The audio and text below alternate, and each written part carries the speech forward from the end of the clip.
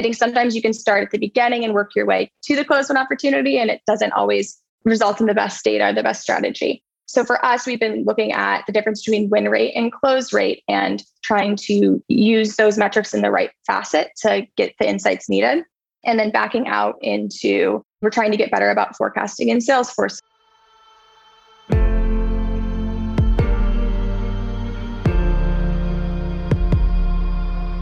This is RevOps Demystified, the number one most downloaded podcast in revenue operations. We invite the brightest minds in RevOps onto the show to deconstruct the what, why, and how behind rep productivity, forecasting, metrics, and all things revenue. This podcast is brought to you by Ebsta, a revenue intelligence platform used to identify risk in the pipeline and score customer engagement.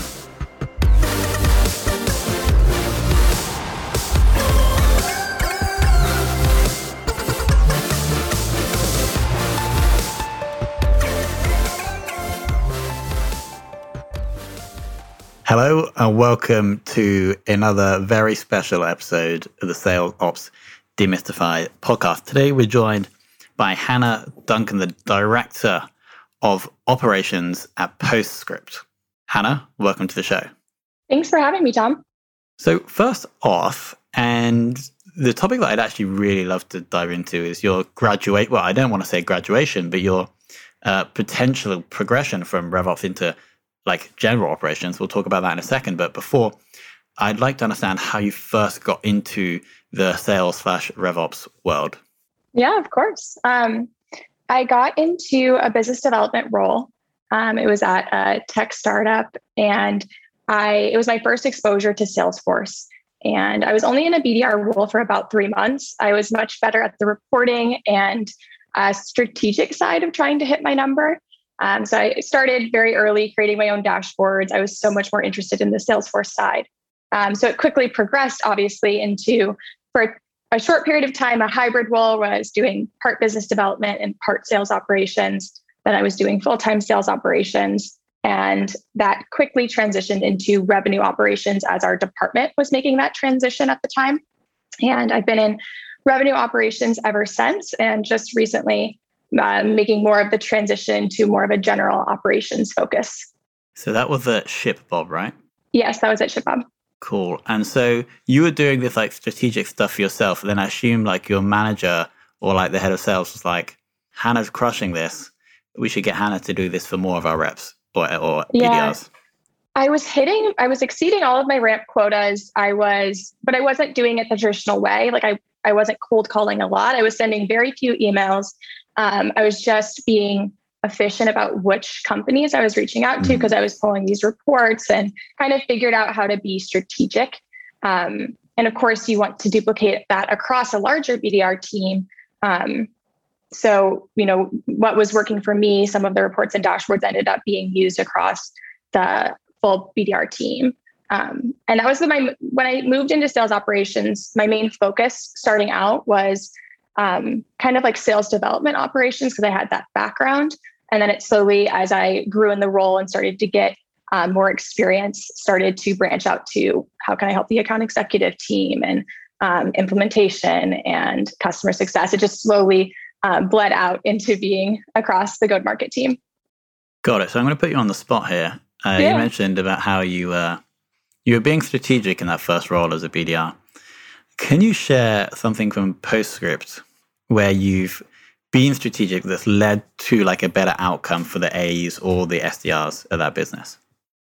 Yeah, I think what I try to do is think about, I've never been in an AE role, but I try to think about if I was an AE, how would I manage my pipeline? And so I recently have built out some more dashboards that surface low-hanging fruit. And for us, that is, we have two different business models. We have a usage business model. So our AEs actually work with customers, trying to ramp them up to a certain spend milestone. And then we also have a traditional sales pipeline where we're trying to get them on contracts. And so surfacing things like customers who have high utilization in the platform and different metrics they might not be as tuned in on, but surfacing those to the team. And that's been very helpful already to the account executives. Got it. And so this is on the kind of the usage metric. You've been showing data to the AEs that enables them to like be more effective with their time and therefore get better results. Yes, exactly. Got it. We have so much data available. It's just about knowing what the right metric is that's going to help them. For sure.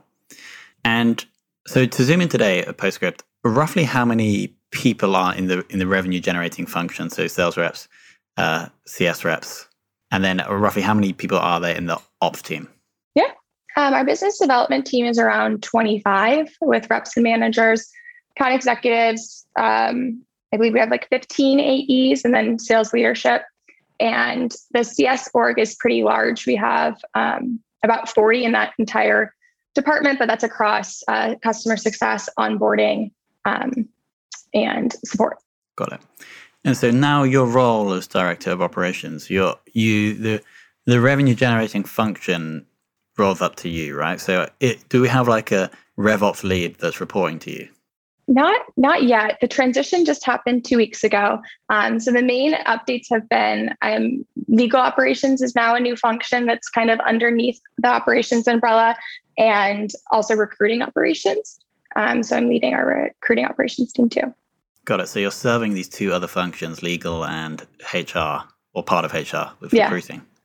Yeah. Awesome. And this is like slightly outside the remit of the show, but I would be really interested to understand like what something that you learned from sales or RevOps that you've applied to those two new fields that has like had an impact. I think it all comes back to just like stakeholder alignment and just understanding process. I think Salesforce took me really far in my career because I could, do the put together a flow and create the dashboards and reporting. But I think what transitions more broadly just to general like business operations is you understand who you need to get aligned, because it's usually a cross-functional initiative, and what's the process you're going to put in place. And so I think that's been what I am trying to focus on with bridging the gap between HR, like our recruiting function, and the rest of the go-to-market team.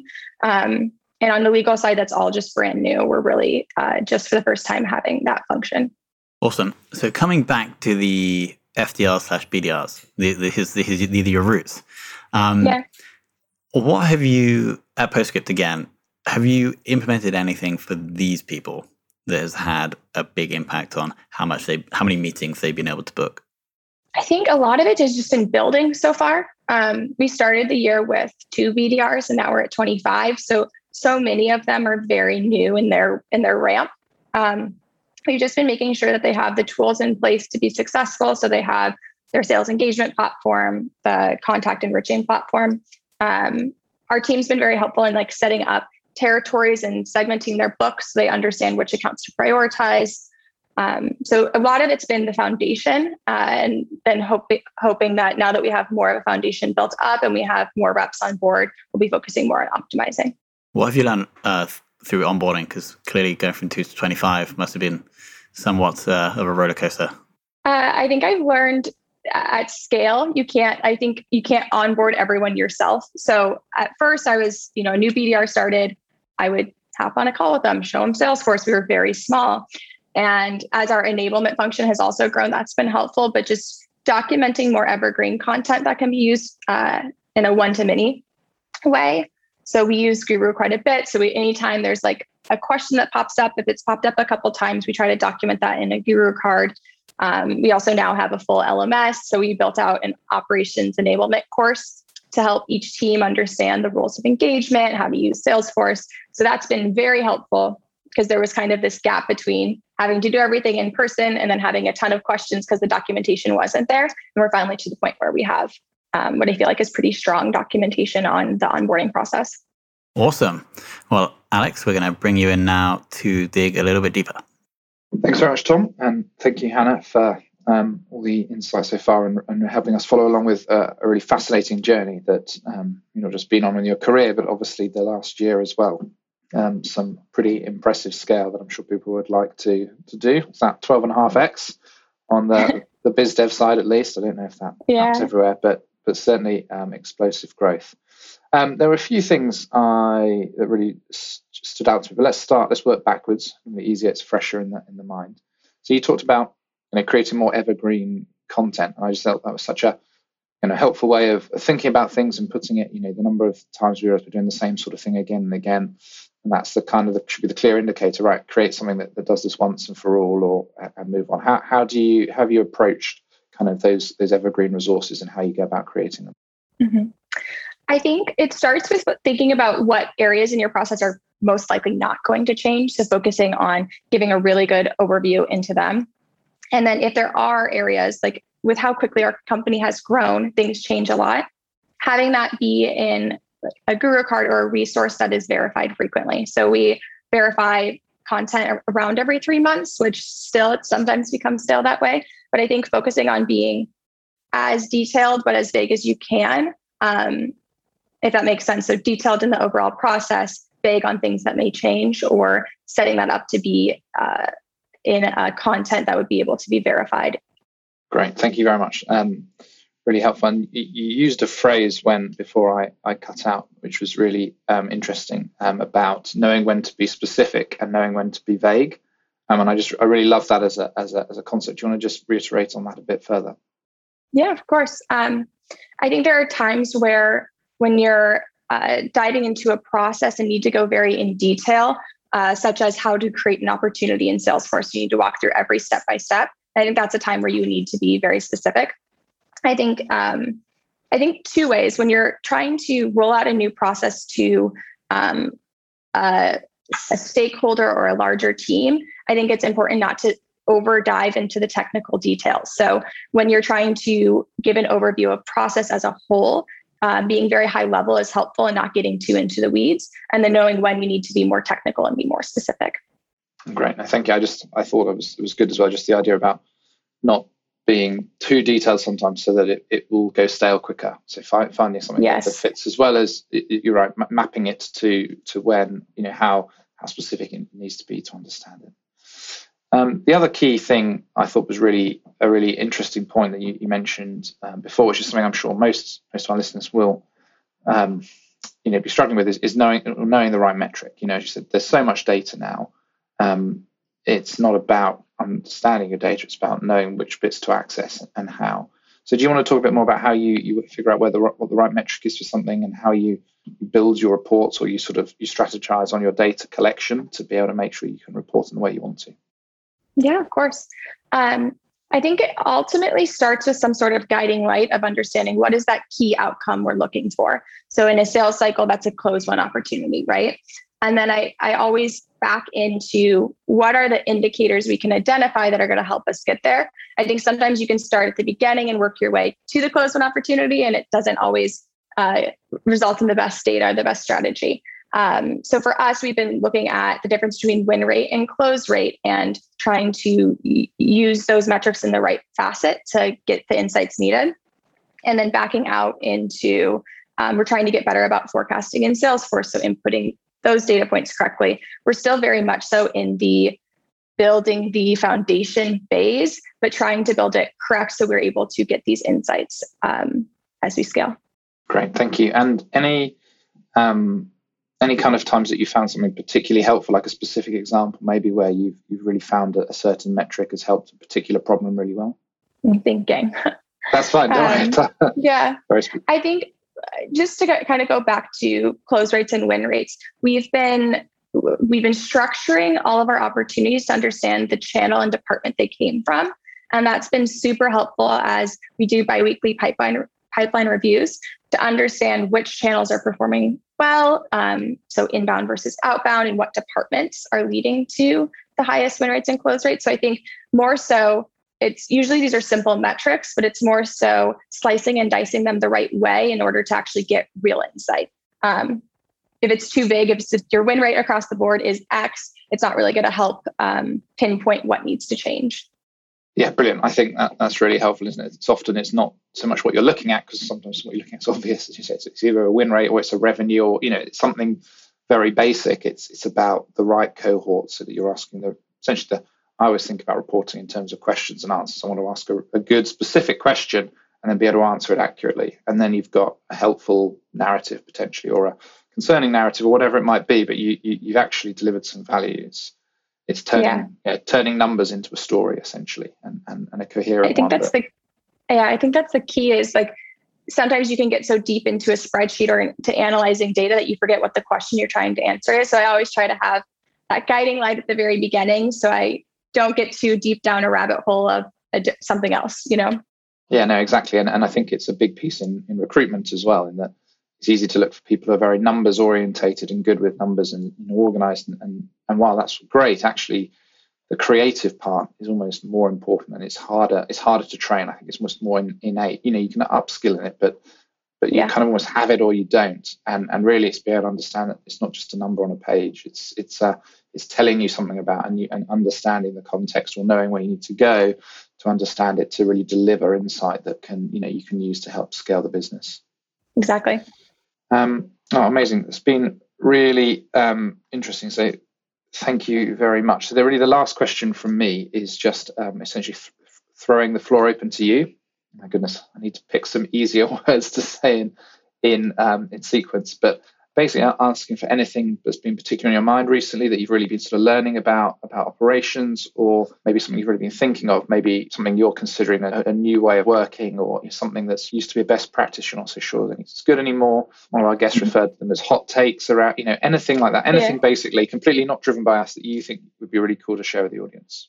Yeah, I think something that I'm working on more closely now that I haven't before is understanding capacity planning and workforce planning for next year. I've always been more involved in what are our comp plans going to be for next year, or helping out with some sales strategy.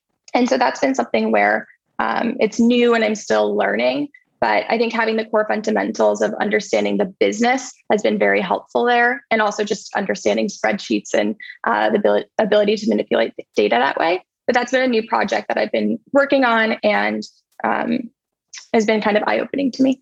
Great. Thank you very much. Tom, do you want to come back in and wrap us up? Yep, here we go. Hannah, the most important question of the whole episode.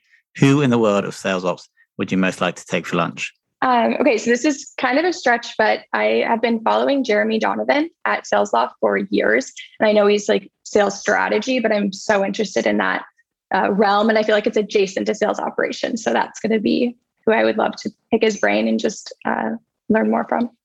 He's also a ex-guest on the show. So really, I'll have to listen to his episode. Yeah, really good episode. He's and he has his own podcast as well, I believe. But Hannah, thank you so much. It's been super interesting to learn about your kind of journey so far into the world of RevOps, and now, of course, surpassing the world of RevOps. And I'm sure the work that you're going to be doing with the HR team and the legal team is going to bring the magic of RevOps to those two functions as well. So thank you so much for coming on. Thank you. I appreciate it, Tom. Thank you, Alex.